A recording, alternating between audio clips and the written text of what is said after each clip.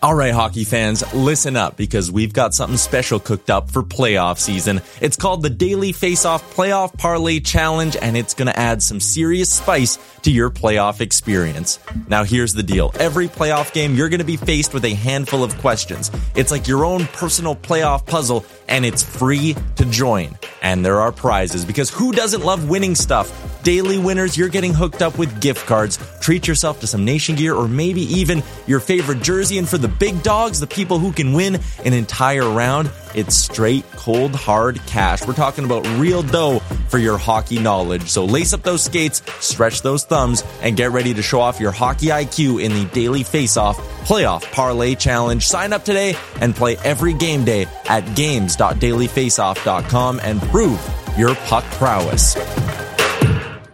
In 2003, Nike signed 13-year-old Freddie Adu to a 7-figure contract. But Freddie didn't live up to the hype. He has turned down every single documentary project looking closely at the details of his career. Until now. People are going to look at everything you did because of the hype surrounding your arrival and what they think you can be. I'm Grant Wall, and this is American Prodigy, Freddie Adu, from Blue Wire Podcasts.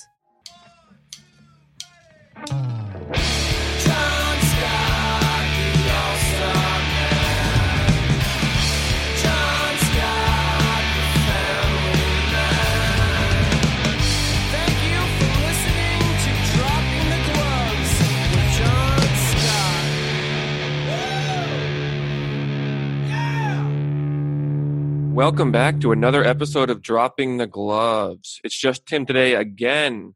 John, we got to talk about adding my name to the song because this is enough. I mean, it's getting out of hands.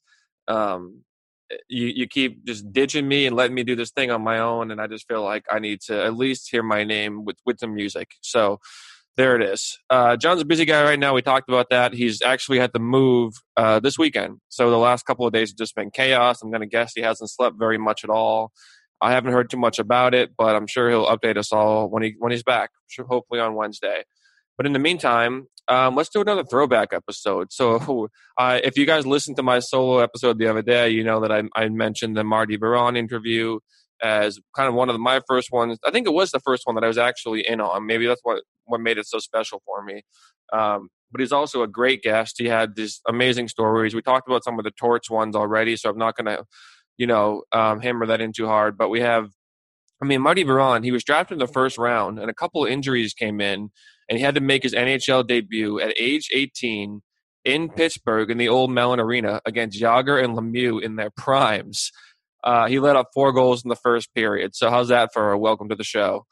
They also talk about playing cards on the plane and some of the different games they played and how good John was at it. And I think John supplemented his income with some of that money. And even Marian Gaborik in New York kept the game going because he didn't care how much money he lost because he was making so much. He just kept putting in, hundreds and hundreds, sometimes thousands of dollars more just to get back in and try to win. Biron he's pretty open and candid about when he knew it was time to retire. I think his second to last game was the day that Thomas Hertl scored 4 goals as a 19-year-old. Including the one between the legs that he scored on Biron. So that was kind of a cool story. I think he said he played one more game, and then he knew it was time for him. And then what's it like to play, alongside or behind 3 of the greatest goalies to ever play the game? Obviously, Dominik Hasek, arguably the greatest of all time, but certainly in the top 3 with Brodeur and Waugh. And then Ryan Miller, coming up ahead of him, maybe grooming him a little bit. Not that Miller probably needed a ton of grooming. And then finally finishing his career behind Lundqvist. I mean, talk about just an absolute legendary trio of goalies that Biron has played a big part in their success, and I'm sure they played a big part in his as well. So it's a great interview. There's a lot more in there.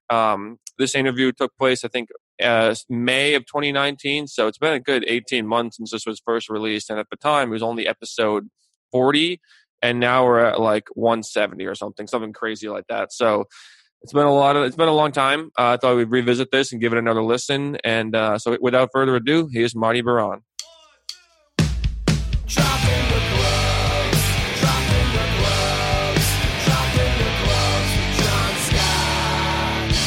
Even though sports had a break, your business did not. You have to keep moving, and that makes hiring more important than ever. Indeed is here to help. The lack of quality candidates for jobs is remarkable, especially with these kids going through university thinking they're the cat's meow. They think they know better than anybody. It's important to have a company to help you find that candidate. Indeed.com is the #1 job site in the world, because Indeed gets you the best people fast. Right now, Indeed is offering our listeners a free $75 credit to boost your job post, which means more quality candidates will see it, and they'll see it fast. Try Indeed out with a free $75 credit at Indeed.com/BlueWire. This is their best offer available anywhere. So go right now to Indeed.com/BlueWire. Terms and conditions apply. Offer valid through December 31st. Football is back in full swing, and the Bills are 7-2. Tim, can you believe that? It's the Pats' records right now. What are they? 2-6? They're horrendous. But football is back, and you might not be at any of the games. Hopefully not any of the Pats games. You might barf if you see it, but you can still be in on the action at BetOnline. BetOnline is going the extra mile to make sure you can get in on every possible chance to win this season. From game spreads and totals to team, player, and coaching props, BetOnline gives you more options to wager than anywhere else. You can get in on their season opening bonuses today and start off wagering on wins, division, and championship futures all day, every day. Head to BetOnline today and take advantage of all the great sign-up bonuses. Don't forget to use promo code BlueWire at betonline.ag. That's Blue Wire, all one word. BetOnline, your online sports book experts. Dropping the gloves, dropping the gloves, dropping the gloves with John Scott.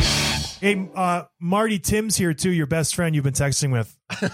What's up, Marty? Yeah, Tim and I are on, like people are asking me, who are you texting to? I'm like, it's just them.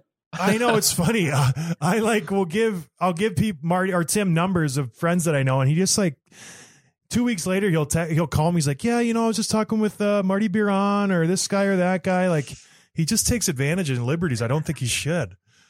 You know what? That's good. And then next step is he's going to be like, hey, I'm in Buffalo. Can you get me a couple tickets? And that's what it's going to be. No, he's going to be all over you. He's not going to stop. He's relentless. No, I'll play it cool. Don't worry, Marty. I'll put a block right after this recording. I'll put a block on it. Please do. He did write a lot of interesting questions for you, Marty. Like a lot. Oh, good. I know the feedback on Twitter. There was a lot of people that had some, good stuff. So I'm looking forward to you bringing in some heat. All right, Tim, go ahead. Tim's got the heat right here. Well, we should officially introduce it. Start from. I thought we already started, but yeah, we okay. Can do some of it, but. Hello, everybody. Welcome. We're officially starting the interview with Marty Biron on Dropping the Gloves with John Scott. Marty, good afternoon. It felt like we were talking for 15 minutes, and we thought we were full time on the interview, and now we got to restart again. Well, that's what happens. I thought we were recording. Tim ruins everything. We'll use a lot of it. Don't worry. Yeah, whatever. Anyways, thanks for coming on, Marty. I know you're very busy with your kids and your wife and all the other activities that you do with the TV and the radio and the podcast. And who knows, you probably teach. You probably do goalie camps. I have too many jobs. You're right. I have too many jobs. I do TV, radio here in Buffalo with the Sabres. I'm on the ice with the Academy of Hockey. Not as much as I used to, and now hockey's starting. It's crazy. It's the first week of August, and my son's got practice tonight, tomorrow. He's got a game Sunday. We're full go in hockey now. So yeah, I got a lot of things going. But listen, I was excited when you reached out and you want to have me on the pod because I've been listening and you do a great job. So I feel honored to be on your pod. Oh, Marty, I love you. I had a question. Okay. This is not one of Tim's questions. You're on TV all the time, right? Do you, because I've done some TV stuff. I think I've even been on air with you a few times.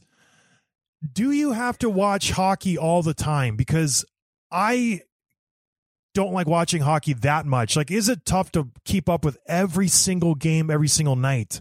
Like, how do you do it? I don't keep up with every single game every single night, but I do watch hockey every day. The key is you have to have a really good personal assistant, or in my case, a 14 or 15-year-old son that likes to watch hockey.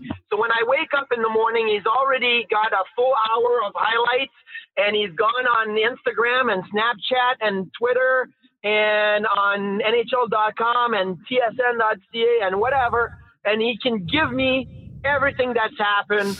So all I have to do is sit at breakfast with my son, and I know exactly what's happened the night before. But I do watch, and I used to as well. Even when I played, John, I was watching games on non-game day. I kept up with the league. I always was fascinated with other players, other goalies. I love talking goalies and studying the goals.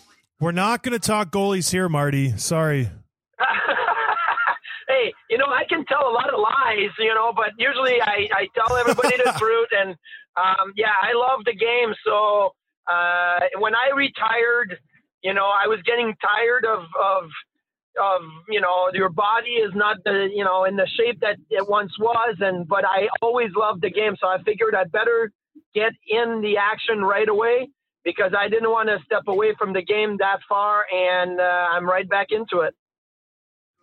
Which is good. I feel like I loved watching when I was playing. It was great. I loved, like you said, keeping up and keeping tabs on people. But man, when I retired, I just felt like I needed to step away. I think I left on different terms than you did. I was obviously controversial with the whole All-Star. Did you know I was in the All-Star game? Did you hear about that?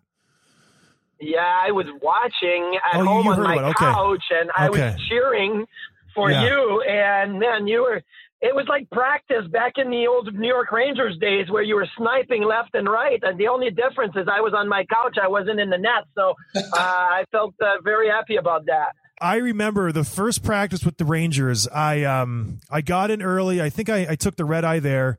I got traded to the Rangers from the Hawks at the deadline, like legit the last minute. So I show up in New York. I get there. First practice. I'm winded and gassed and jet lagged. And I sniped on you and Lundqvist. I think my first 6 shots, I was going bar down and post in and over the pad and 5-hole. And I was like, holy moly, what is happening right now?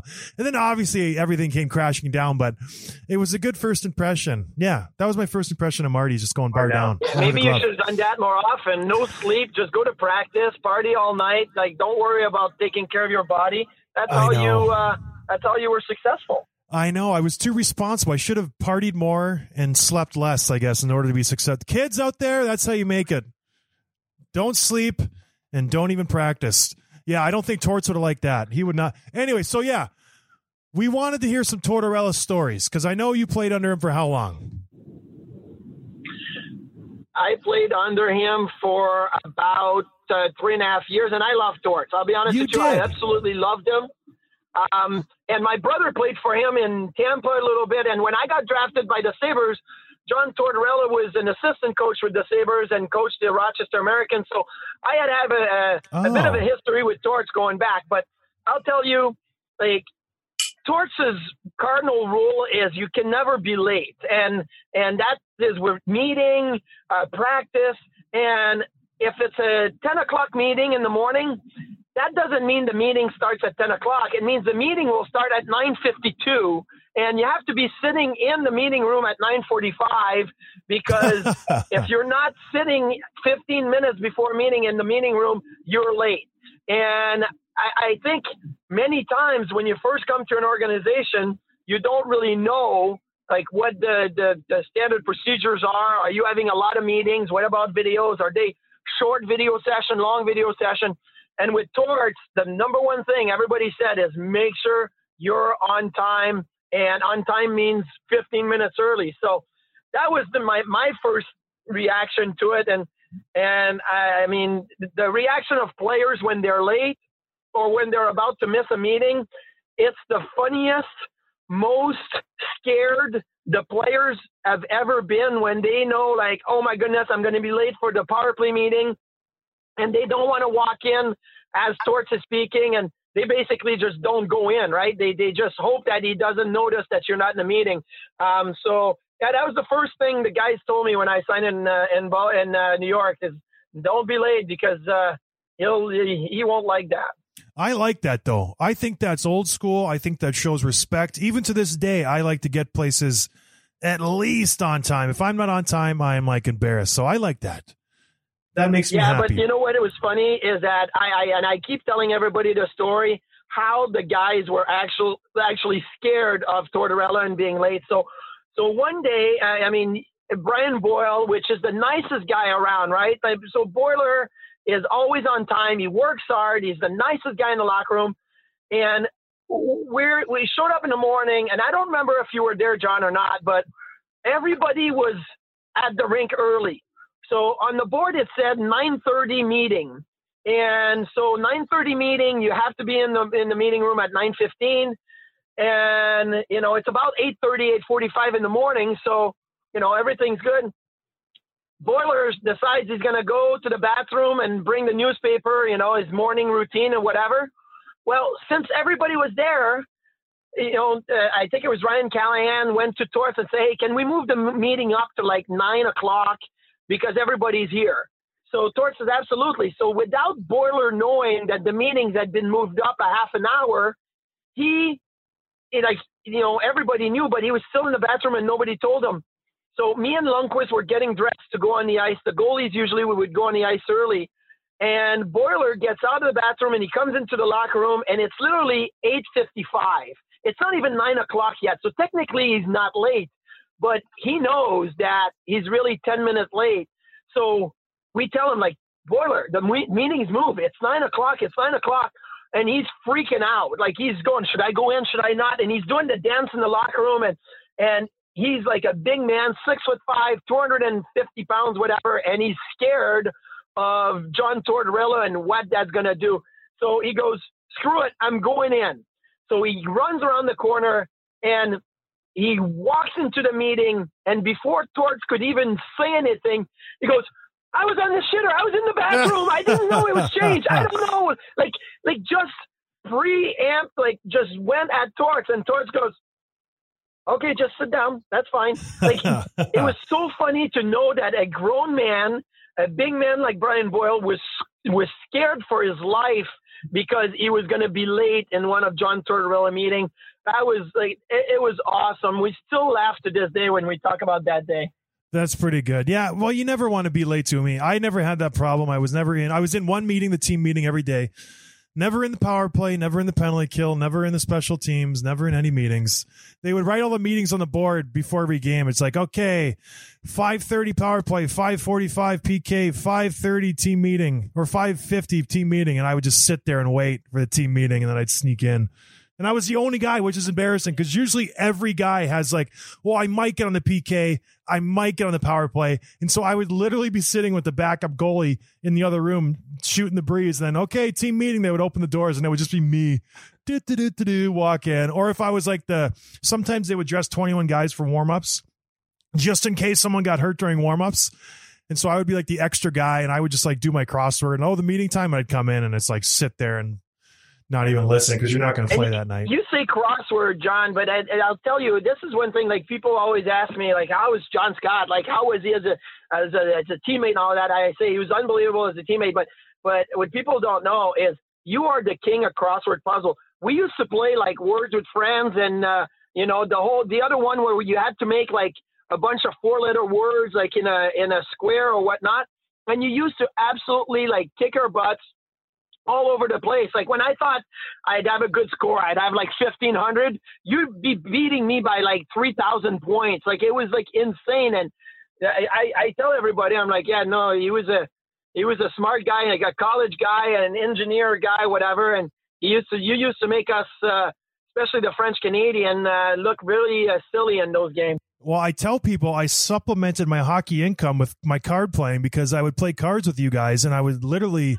just go home from every road trip with at least $500,000 cash in my pocket. It was great because you guys are all stupid. Yeah. And you would just think you were so good at cards. A few shirts and a few vacation to the card game. Back in the days, it was me, Jay McKee, Danny Briere, and JP Dumont, and those guys would gang up on me, and I didn't know what was going on. Maybe I should have asked for your help at some point because we used to play Snarples. We'd play like, did you guys ever play Screw Your Neighbor, where it's like, Yeah.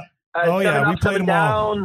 down. We'd play Hearts, all these games, and I'd lose, and literally, like, the guys would feel bad for me, so they'd say, just give me, like, we'd call that a blue light, right? When they give you, like, a break on what you owe them. So, yeah, it wasn't good.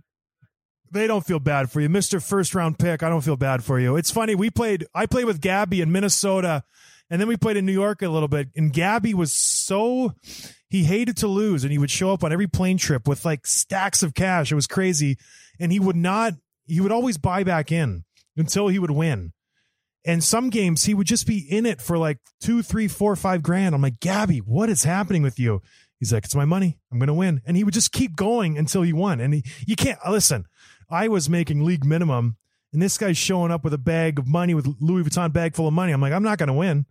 It was just a losing battle. Yeah, but then the guys play in between. Didn't they play post? Like that's what he would have all that money for. And it got stupid because they would be like, it's not a game of brains. It's a game of luck and when to bet. And these guys would be like ace queen, like okay, pot, and then they'd hit a queen, and we would lose a game like 5-2 in Columbus and fly to New York, and the plane would erupt like we had just won the Stanley Cup when somebody would hit the post. Like, it was crazy. So for those of you who don't know, in between is you put two cards on the table, just say it's a 6 and a jack, and you can either pass or you can bet in between. And the card has to come in between, and just say you bet $10. If it comes in between, you get that $10. If you bet $10 and it hits the post, you owe $20 to the pot. If it goes outside, you owe $10. So the pot continually grows exponentially. If the pot's at $400 and the cards come 2 queen and you bet pot and you hit the post, you owe $800 to the pot. And so it grows rather quickly. So Gabby, he didn't care. So the pot would be at like 1,500 and it would come 6 jack, and he would go in between pot, and then it would come jack, and he would have to put $3,000 into the pot. And he didn't care, and he would just kept betting pot until he won his money.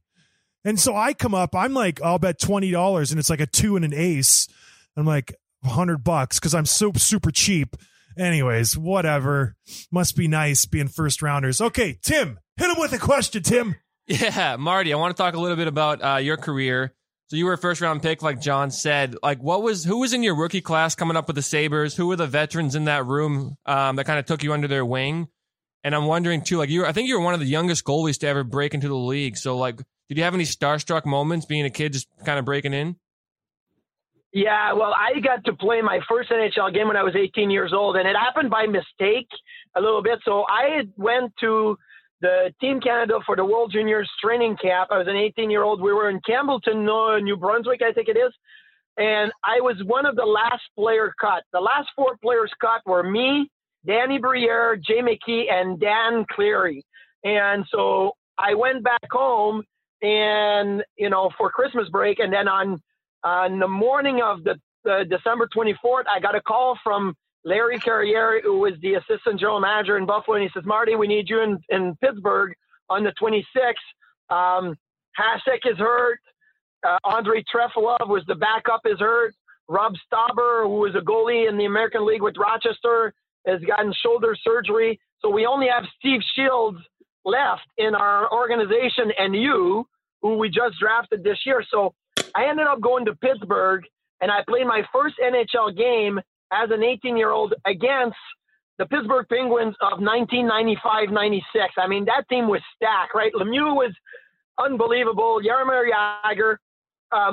The first shot I faced was Peter Nedved. He came down the wing on a partial breakaway. He shot it over my shoulder. It was in and out of the net before I could even react. I was stretching during warm-up, and the old Igloo, the Mellon Arena in Pittsburgh, you had to step on the ice, and you would have to go to the other end of the rink for your. That's where your zone was for warm up. So I was in the warm up in the corner, and I was stretching, and I see all the Pittsburgh Penguins kind of stepping on the ice, and all of a sudden there's a break, there's a pause, and the crowd roars like they're so excited. And Mario Lemieux always stepped on the ice, the last player out of the locker room, the last player to go on the ice. He stepped on. he tapped my pads and he says, "Good luck, kid." Oh, and cool. he skated away. And I see this big, like 66, no helmet, the mullet, the big hair, right? Like Mario Lemieux in 95. And I'm like, I think I'm in trouble here. So yeah, so that was a bit of a aha moment for me as an 18-year-old, used to seeing like junior players coming down, and all of a sudden you see Jagr and Lemieux and Nedved, and oh man, they had so many guys on that team. It was crazy. That is so cool. I remember that old rink. That was cool. That was the old rink where you dressed in 2 different rooms, and the coaches were in one room, and These are in the back with the sewer pipes on top of you, and it was just an awful arena. I never played well there. Maybe because it was my first NHL game and it left some scars because I gave up 4 goals in the first period, sat on the bench for the second, came back in the third, Oh, no. and played pretty well. But I never played well in Pittsburgh. And then I got abused by Jagr so many times. And then after that, I got abused by Sidney Crosby and Geno Malkin when I was with the Flyers. So, yeah, it wasn't a good place for me. Well, another Jagr, I think people say he's his clone. My buddy Thomas Hurdle lit you up before that one night. People say that ended your career, Marty. What do you have to say about that? Hey, listen, he didn't let me up for 4. And Lundqvist started that game. No, and then I really? had to go in because we were down like 4-1 at some point, and they're like, "Okay, Marty, you're going to go in." And I went in, cold in the second period. And, yeah, the San Jose Sharks were feeling it that night. When Hurdle came in on that breakaway and scored his 4th goal of the game, like at the moment, I really thought to myself, what just happened? And I didn't know, how did he score that goal? Like I blinked and the puck was in the net. And everybody was mad on our side because the 19-year-old kid was celebrating like it was the game-winning goal for the game, and it was 8-2 at the time. I don't even remember. But yeah, a lot of people think that ended my career. I got to play another game in St. Louis a few days later, which I did not finish. I got pulled in that game too, but I knew that season was. Yeah, all my stories start with I got pulled that night, and this is what happened. But I knew this was going to be my last season. I was in New York. The family was back in Buffalo. It was my last year of my contract, and leaving to go to New York was tough because my 3rd kid. So my 2nd daughter was starting kindergarten, so I had a 4th grader, a 2nd grader, a kindergartner, and a pre-K. And I was going to leave for the whole season and be by myself in New York and just come back maybe a couple times a month on a day off, right? So, and it didn't start well. We had a new coach. I told you at the start, I love John Tortorella, but he got fired at the end of the season, the previous season. So then Alain Vigneault was coming in. Alain Vigneault and I had a history, and the history went back to juniors where he hated my guts in juniors. So I knew this was not going to be a really good, pleasant situation. And he tried to do what's best for me and protected me a little bit. But after the game in St. Louis, I said to him and I said to Glenn Sader, I said, I need some time to think about what I want to do here. Like, it doesn't really fit all well. And I came back and I told them I was retiring, and then they brought in Cam Talbot and probably never thought about me again. So that was good. Well, I think you did play pretty well. For how long? 15 years, 14 years?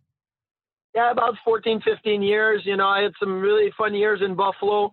I played with Dominic Hasek, which was awesome. Yeah, what was that like? Because he's arguably the best goalie ever, right? Guys that took you under your wing, and Dom, like, he didn't say much, but if he liked you, he would talk to you. He would make sure you were all good, and we sat next to one another, and he liked me, and we would work together. But I mean, when you're 200 feet away in practice and the guys come down to your end because they can't score on Hasek, you're getting lit up at the other end, right? So he was unbelievable as a teammate for me.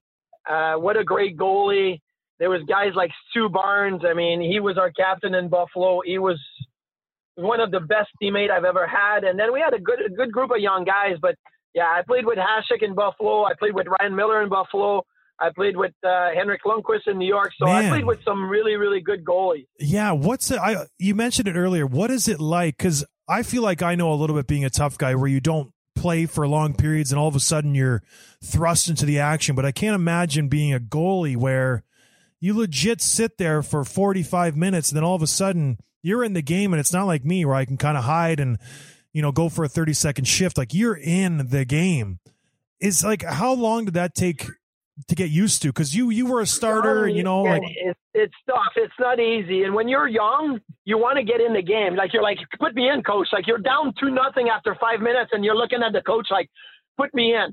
Well, when you get older, you realize that going in too cold in the middle of a game, the likeliness of you doing well is not that great. So when you see the score is like 3-0, 4-0, 10 minutes left in the second, you try to almost make you invisible on the bench. Like, I hope he never looks my way. Like, I hope I don't hear my name right here. Like, it's almost like you don't want to go in. And I know some guys are going to say, well, you got to prepare for that. But my best season with the Rangers, and Henrik Lundqvist's best season with the Rangers, he played 62 games. I played 20. Torts was quick with his goalies. He never pulled any of us in any game. No kidding. That was the best case scenario. Like, if Hank didn't start, he knew he wasn't going in. If I didn't start, I knew I wasn't going in. I could take a break. He could take a break mentally and just not have that stress on your shoulders. So, and that was probably the best year of hockey, like goalie-wise, that we had. And Hank won the Vezina that year. We went to the conference finals against New Jersey that year, and I think we had the better team. But, New Jersey and Zach Parise and those guys and Brodeur beat us. But I was on your team that year, Marty.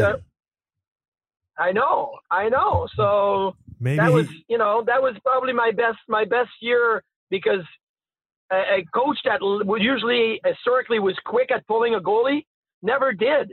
Even if it was, I remember a game in Tampa, Hank didn't really have it, but I was supposed to play in Florida the next night. And Torts was like, no, he's staying in. He's got to battle it out. And Marty's playing tomorrow. I don't want to make the change. And he stuck to it, and it was good. That's crazy. That's why Torts, you get what you get with Torts. He is not, there's no hidden messages. There's no, where you stand, and he's not going to sit there and kind of play games with you. He will tell you exactly what's going to happen. I do respect Torts in that way. I just don't think he treated me right. That's why I'm a little annoyed with Torts. And you got the treatment like everybody when they first come in. Brad Richards got traded, from Dallas to the New York Rangers, and Torts would always do the same thing. Every new guy, if you got traded there, if you sign as a free agent, whatever, he would come into you after the first day or the second day, and he'd say and he said that to Brad Richards. He says, Richie, you know what? You're not in good shape. You're not in good enough shape. You can't play 15, 16 minutes a game. I can't give you 50. You're not in good shape. Dallas, they do things different in Dallas, but here in New York, you're going to get in good shape. He did that to everybody that would come in because fitness was so important to him. And that's why you say you were bagged after, your first practices and, because practice are tough with Torts, and the pace of game and the pace of practice is really up.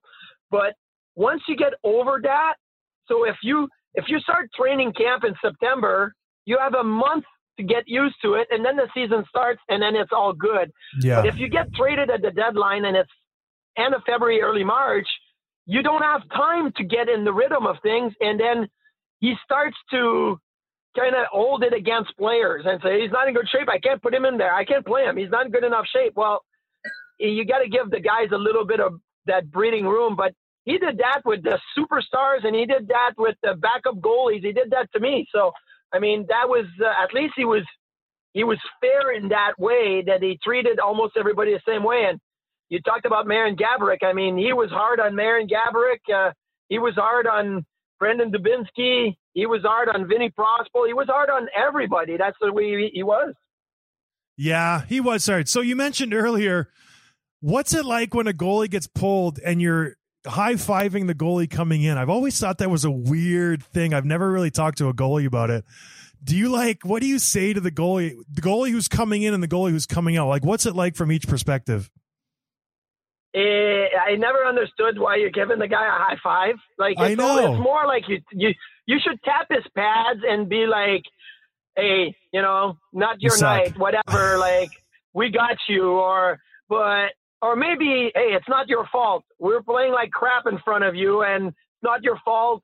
I'm going to try to go in there and do something. But the high five thing or the tapping on the gloves, I never really got it. Maybe you tap the guy on the pad to say, hey, not your fault. Sometimes you say, you didn't have it tonight. It was your fault. But I think you don't even have to say anything. It's kind of understood at that point. But I never liked going in the middle of a game because the NHL is fast. Well, let me tell you, it's 10 times faster when you come in with 8 minutes left in the second period and the faceoff is in either in your zone or even at center ice after a goal. Like, you're mentally are disconnected from the game a little bit, and then you have to try to put it all together physically, mentally, and it flies around. If you can get through the first 5-6 minutes, you should be all right. But a lot of guys that go in the net halfway in the game, they give up a goal 5 minutes in, 2 minutes in, because it's really hard to catch up to the game. Oh, I know when a goalie goes in, the coach instantly saying, let's go side to side, get a shot right away. We want to put pucks on this guy like right away because he's cold. He hasn't seen a puck. He's not used to the speed, like you said. So, man, I can't imagine. So, one more question, Marty. Yeah, go. Because this is dropping the gloves, talk about the infamous line brawl and what on earth you were thinking fighting Ray Emery, who was, rest his soul. He's passed away now. I played with Ray. Yeah. Golden Gloves boxer, loves to fight. What were you thinking when you took your gear off and he's smiling at you? Were you like, what is happening? Take us through. Yeah, I tell this story a lot, and people in Buffalo and fans in Buffalo always want to know, like, number one, I think I met about 150,000 people that were at the game that night. Like, there's 18,000 seats, and I talked to like 150,000 of them. Are like, I was at that game. I'm like, have I met everybody that was at that game? Like, literally. But so I was maybe playing junior hockey. I was like a 17, 18-year-old kid at the time, I think. And Felix Potvin beat the snot out of Ron Extall, right? Just bled him to death. And Felix Potvin was 5'10", 5'11", 170 pounds, and Ron Extall was a killer. Was a crazy guy. So I always thought I could beat Felix Potvin. I could be the skinny, not too strong guy that will get a couple of lucky punch in. And I remember I got into a couple of scrums with Sean Burke one year when Berkey was with Arizona, and everybody was like, Marty, don't even go near Berkey. He's way too strong for you. John Graham in Tampa Bay, I skidded all the way down the ice one year, and I tried to pull him out of the pile. And I remember Corey Sarich, that was a good friend of mine. He pulled me aside and he goes, Marty, he's going to kill you. I'm like, no, I can take him. I can take him. So now finally, I have my chance. I have my chance to go and be on all the highlight reels and be the new age Felix Potvin that's going to beat the Ron Extall. So I'm like 175 pounds at the time, and Ray is like 230. So I know he's got the weight advantage, but I'm like, I could get a lucky punch, and maybe I sting him and he'll go down. Well, the problem is I had never really worked on fighting before. Like, I never wrestled with guys after practice. Nobody ever told me, hey, you got to reach with your left hand, try to grab the jersey by the right elbow so you can neutralize his punching hand, and then you got to kind of protect your face and try to get your right hand loose and, maybe even slip it out of your jersey so you can get it loose and go. So you didn't know anything? When we squared off, I didn't know anything, and nobody told me.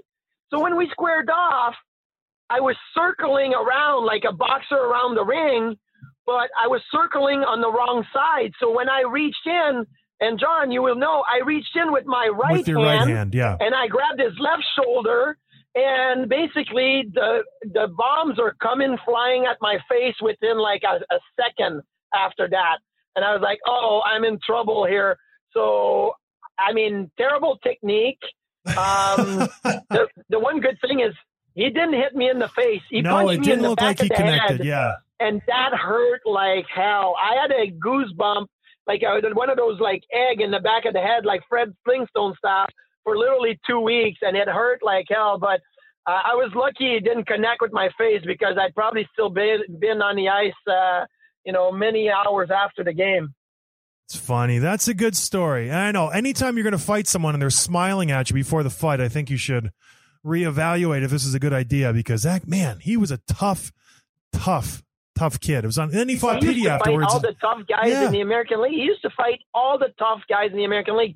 The Ottawa Senators told Ray Emery, like, you need to stop fighting. We will not call you up to Ottawa until you settle down, because he would literally be the toughest guy on bingo and take on all the tough guys and always get in a fight. So, but you know what, though? I'll tell you this. You play hockey and you become a family in the locker room. And when Chris Neal hit Chris Drury right before the brawl happened on the next whistle, like, that was our captain. And our captain was laying down on the ice, bleeding out of his face with a serious concussion. We had lost a few guys to injury in the games prior to that. And then Lindy Ruff was a very intense coach. He's putting Andrew Peters, Adam Mayer, and Pat Kaleta. Kaleta was his first NHL game. I knew at that moment, like, all hell was going to break loose. So that was my chance. And, if you listen to the Ottawa broadcast, it sounds like I was absolutely murdered. If you listen to Rick Jeanneret and the Sabres broadcast, it sounds like it was a tie. So, you got to take it for what it is. I'll listen to the Rick Jeanneret, the RJ one. That's the one I like to listen to. That's funny. All right. That's what everybody should do. All right, Marty. Well, hey, man, I appreciate it. Always a pleasure talking to you, Tim. I'm sure you guys will be talking soon. Yeah, I'll call you in 5 minutes, Marty. Yeah, and please put your ticket request for any Sabres game right now. And, the big ones are Toronto. So if you want 4 or 5 tickets for the Toronto game, John would tell you there's more Toronto fans in the building than Sabres fans at times. So put your request in pretty soon. And get it in early, Tim. All right, Marty, man. I appreciate it, buddy. I hope all is well. I'm sure I'll talk to you soon. And, tell the family hi. I will. You do the same. Stay safe. And thanks for having me on your podcast, big guy. No worries, buddy. We'll see ya. Hey guys, thanks for listening. Make sure you're following the show on Twitter at dropping_gloves for episode highlights, behind the scenes content, sneak peeks, and giveaways. Check out johnscottallstar.com/shop for merchandise including t-shirts, hats, hoodies, and so much more. And please leave a review on Apple Podcasts. It's so important to helping us grow so we can keep delivering the hockey content and interviews with the players you love. Thanks, and see you next time.